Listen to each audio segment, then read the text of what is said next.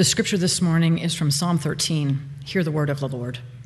How long, Lord, will you forget me forever? How long will you hide your face from me? How long must I wrestle with my thoughts and day after day have sorrow in my heart?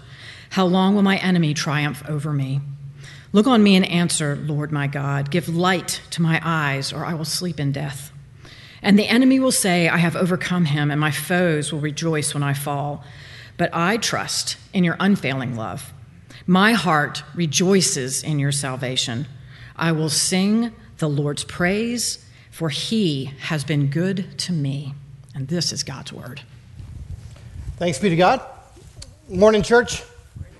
We are back in the book of Psalms this summer. If you're new with us, you don't know this, but last summer we went straight through Psalms 1 through 12. We're picking up this morning in 13. We'll just see how far we get. I don't know, maybe, Greg, you want to do it? Yeah. I got the notes. Just let me know. Okay, good. So, good. Guys, let me tell you why we're doing the book of Psalms. We said last year the Psalms are the prayer book of the Bible.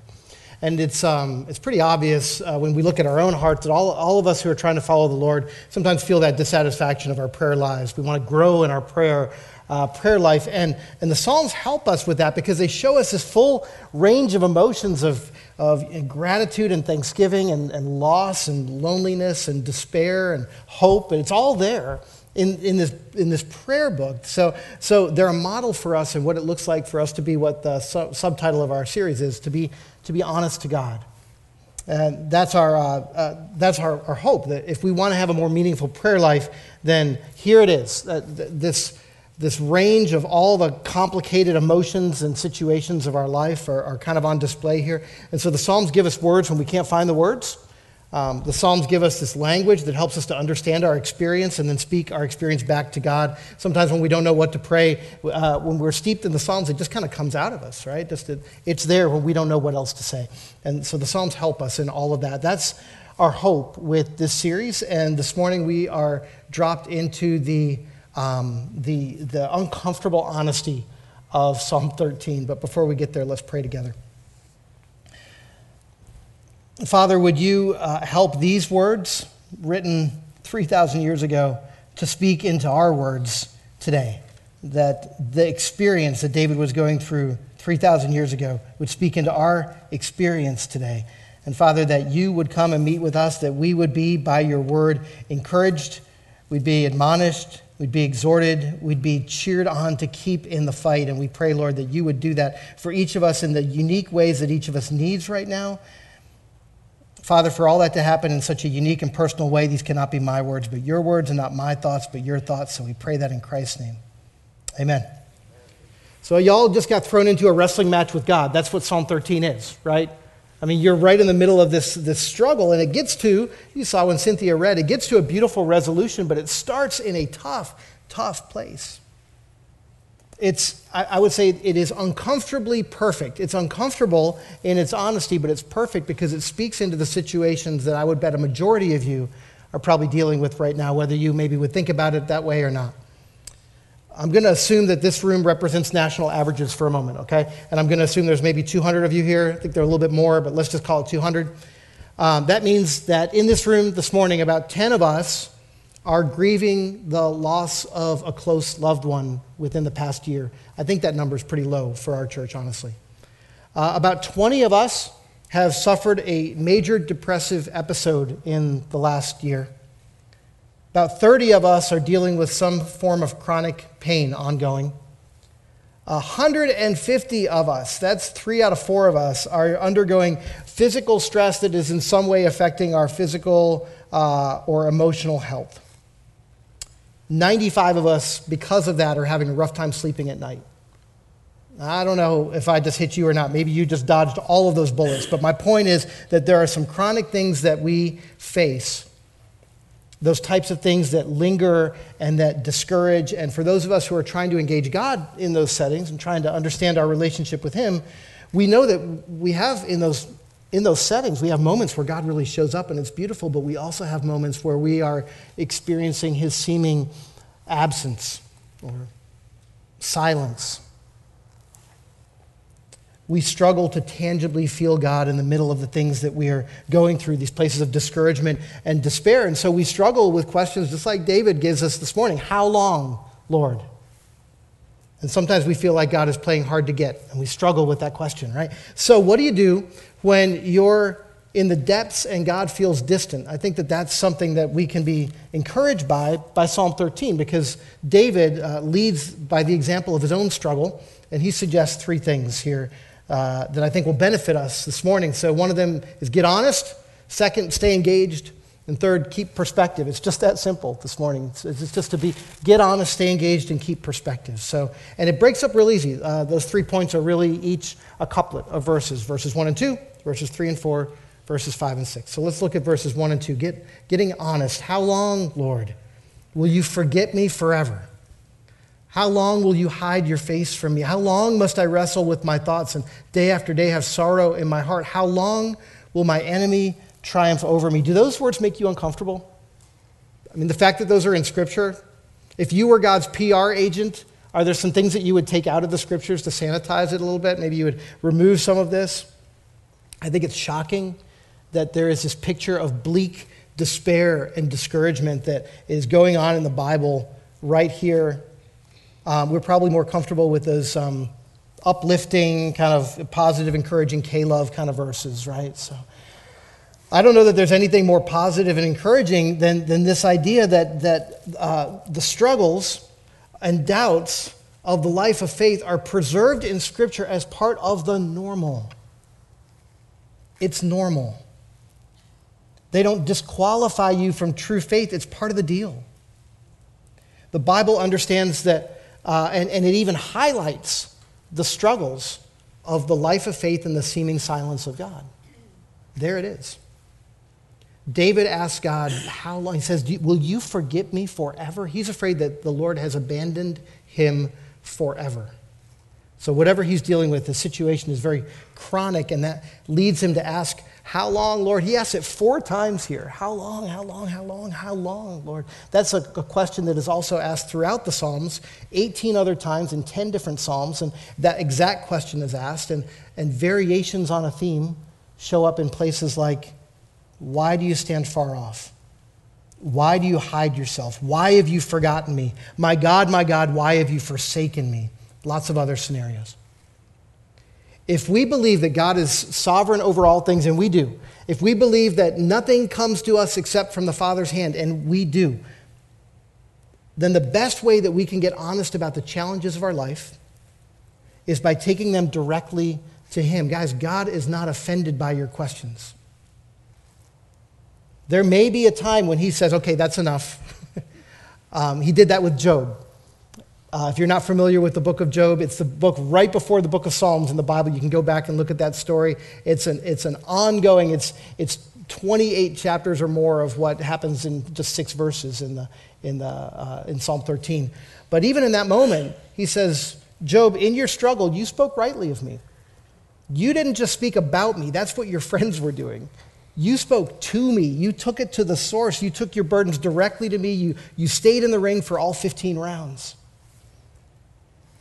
I had a friend several years ago who was going through a really difficult time. He had been mistreated and misunderstood by a lot of people around him, and he needed a friend. So we decided on Thursday afternoons we would get together, and we both liked to bike, so we would go biking around the neighborhoods and kind of take a leisurely pace of it, and we would talk about what he was going through. And there was one afternoon in particular, I remember we're coming up to a stop sign and turning right, and as we're rounding the corner, and I'm in the front, he's behind me, so that we discovered I can hear him better as he's kind of processing and venting and such. And as we turned the corner, I had this moment of deja vu hit me where I realized that the week prior, as we were turning the same corner, passing the same stop sign, he had said the same exact thing. And not only had he said it last week, but he'd said it the week before. The same running loop in his mind. He was stuck in this painful narrative that had become a literal loop through the neighborhood, right? Over and over, Wednesday after Wednesday, processing the hurt and not being able to get... We got to a stop sign a few turns later, and we stopped and talked for a bit, and I asked him, I said, I know you're really angry about all this and what's been done to you, But if God's in control like we believe he is, and if nothing comes from his hand like we both believe is true, then have you talked to God yet about the fact that you're also angry with him? And he said, well, I don't know that I'm comfortable doing that. I'm like, why not? I mean, God knows, right? You're not fooling anyone, so he clearly knows what you're going through. So why wouldn't you find a place alone where you can talk and hash it out and get loud and you can yell and the neighbors won't call the cops and you do your business with God? Be honest with him about your anger. The next week he was on vacation, so we didn't bike, but I got a text from him. It was just two things. The first one was his GPS coordinates. It was a desolate beach on the shores, the western shores of Lake Michigan, right there. And then with it was a text that said, I did what you said, it got loud, and I definitely scared my dog. But this is the place where God showed up, and all is well. Guys, we don't want our lives to be defined by being angry at God and shaking our fist at God. That's a bad place. That's not a destination, but sometimes it is a connecting flight on your way to something better. To be honest enough with him to be able to push through that to something better. When God seems distant to you, you start by being honest with him about it. Why wouldn't you be? The second thing, what do you do when God seems distant? You stay engaged. Verses 3 and 4, look on me and answer, Lord my God, give light to my eyes, or I will sleep in death, and my enemy will say, I have overcome him, and my foes will rejoice when I fall. I think when we wrestle with the seeming absence of God, sometimes we make the assumption that the reason that we're wrestling is because there's either something wrong with us or there's something wrong with God, right? There's something wrong with us. Maybe the Lord has given up on us. Maybe we're not asking in the right way. Maybe we're unworthy and it's not worth the effort. Or maybe there's something wrong with God. Maybe he's just playing hard to get. Maybe he's being difficult. Maybe he's being aloof. Maybe he's not there at all and I'm just making this whole thing up. But what if there's a third option? What if there's not anything wrong with you or God in the midst of that broken connection? But what if we admit, a third option that admits that faith is hard, and yet God is still active, and he is asking you to trust and wait on him. To wait. I used to direct a summer camp in Vermont. It was run by the Fish and Wildlife Department. It was like this outdoor skills kind of camp. And so on Tuesday evenings, we would do basic first aid training with these middle school boys. And we would teach for maybe 45 minutes some basic skills, and then we would release them. Around camp, we had these stations set up where we were faking different injuries, some significant outdoor injuries. Our counselors got to practice their acting skills. And the kids had to move from station to station and then treat the injuries. But in each of the groups, the kids had designated one person who would have to make the 911 call. The way you made the 911 call is you had to run to a place at camp where one of the counselors was, and the counselor would literally do this and pretend that he was picking up the phone. I know that this is dating me as a child of the 80s and 90s because our phones don't look like this anymore, right? So now you got to do this, right? But we would do this and we would say, 911, what's your emergency? And the way that we would do that to give them the experience of being able to relate information about an injury and answer questions, and then we would maybe give them some advice over the phone about how they might treat the injury to take back to their group. But one of the main things that we stressed was in that interchange, you don't hang up until the operator does. Because the operator knows much more the information that they need than you do. And so you don't assume that you've said everything that needs to be said and then hang up. There's more to be said, and they'll let you know when they have what they need. And so we would, as we were doing the simulation, we would say, we have all the information that we need, thank you, and then we would go, click, like that. And then the kid knew that they could run back to their group and they could relay the information. When you're dealing with an emergency in your life, and you're trying to connect with God, guys, even if there is a pause on the other end of the line, even if that pause is awkward and uncomfortable and long, and even if there's times where you wonder, is there still somebody on the other end of the line or not? You don't hang up the phone. You stay on the line. That's what David is doing here. In fact, the simple fact that Psalm 13 exists is proof that David didn't give up, that David stayed on the line, that he didn't hang up, right? He continued to wrestle with God in prayer and stay on the line. And we have that prayer. We have it. preserved to show that wrestling match. He didn't give up or peace out or wallow in his cynicism. He stayed connected. He stayed engaged. The existence of this psalm is evidence that David was still holding on, and not just the existence of the psalm, but then when you get to verses 3 and 4, you see that he's still engaging the relationship. Right? We get to see what he prayed. He continues to ask God to show up. He says, look on me, answer me, brighten my eyes with hope, give light to my eyes. He's still seeking the relationship.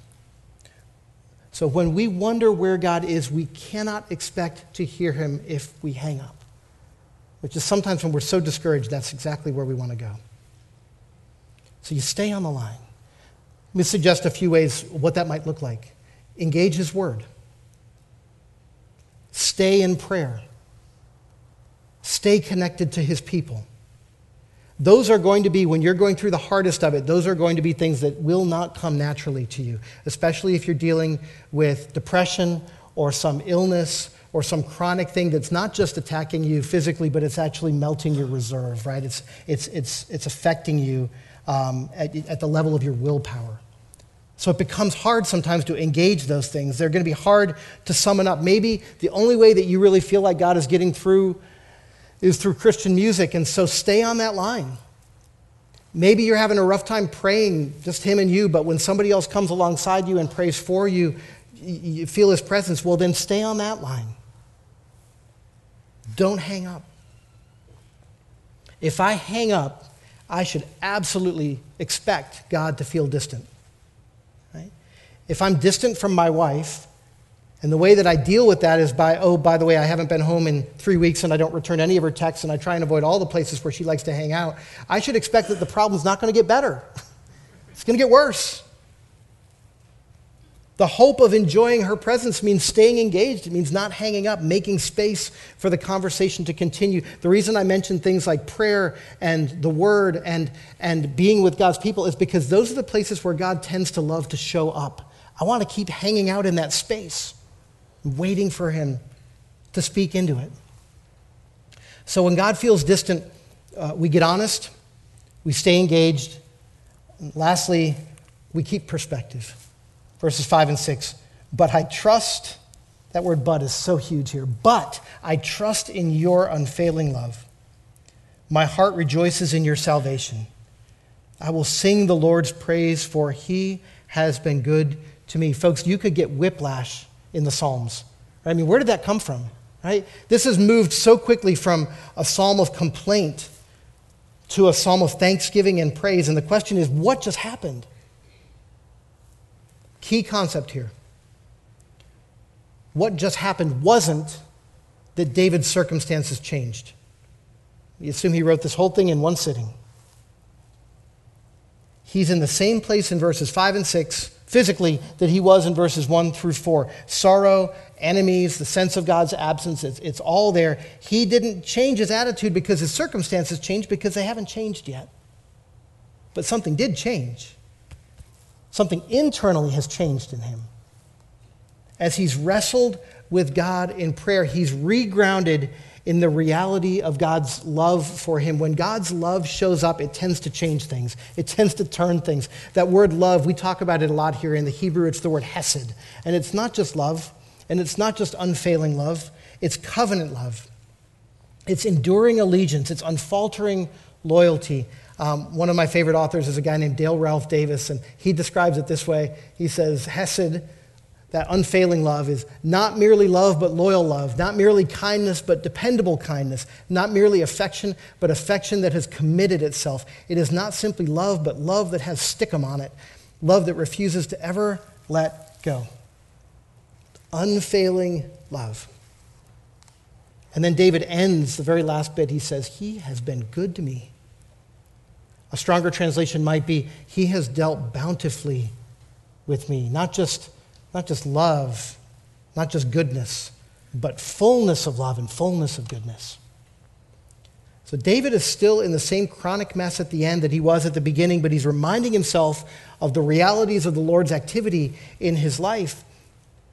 And he doesn't see it as clearly in the present. He's got a lot of how long questions that he's asking. So he looks back at the past to see where the Lord has shown up for him. And those things remind him that there's this unfailing love that never lets go. He's looking back at these mile markers along the way, and the Bible uses the word, in Exodus and in the Torah, it uses the word Ebenezer to describe these stone monuments that the Israelites would build to say, the Lord has helped me this far. This far has the Lord helped me. And they called it an Ebenezer stone. It marks a key moment of God's faithfulness. So David's looking back at some of those. He's saying, when I can't see him here, I'm going to go back and I'm going to check some of my markers along the way. The image that comes to mind for me when I think about those is when you go hiking and you're above the tree line where it's just pretty much just rock. It'd be really easy to lose your way and to lose the trail, especially if it's foggy or if there's snow on the ground. It would be easy for you to miss the blazes and things like that. And so sometimes a state park or the trail service will put together some what they call rock cairns. They look like this. And just put some piles of rock up. And the idea is that you can they're within sight of one another. They're spaced so that from one you can see the next one. And so when you can't see ahead, it's a foggy day, you can't see the next one, you go back to the previous one. You're able to look along the way, and you're able to hopefully see where you're going, but you can also see where you've been. And when you can't see where you're going, you go back to where you've been, and you stand there until the next cairn presents itself to you.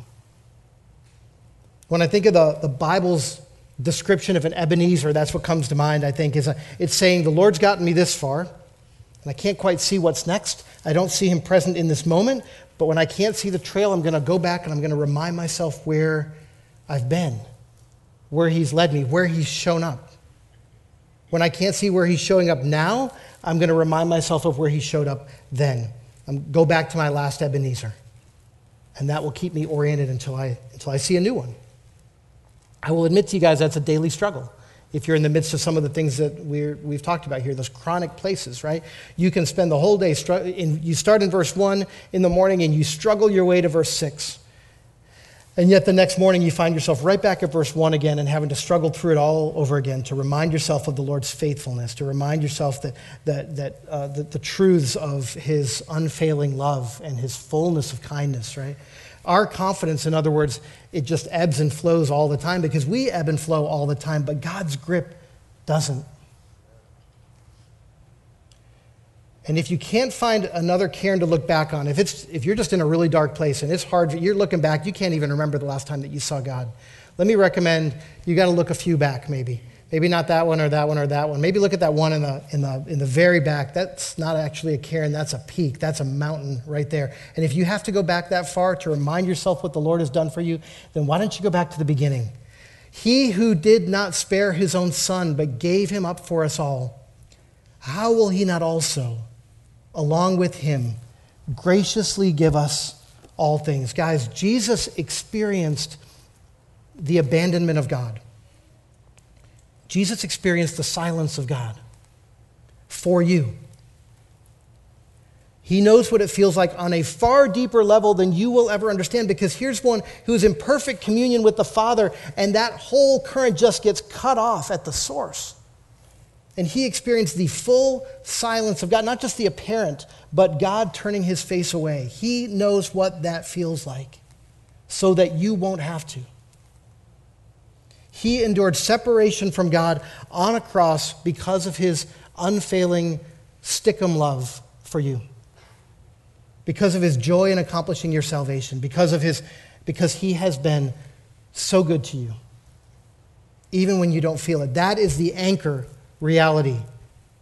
That's not just a pile of rocks, that's a mountain. He didn't spare his own son. How will he not also freely give you all things, everything you need? The Lord's brought you that far.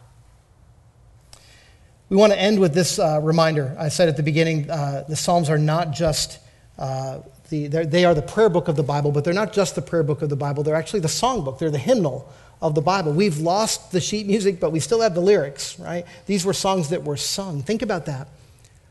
God didn't just want to preserve the struggle of faith. He wanted you to sing about it. He wanted us to publicly join our voices and sing about this struggle.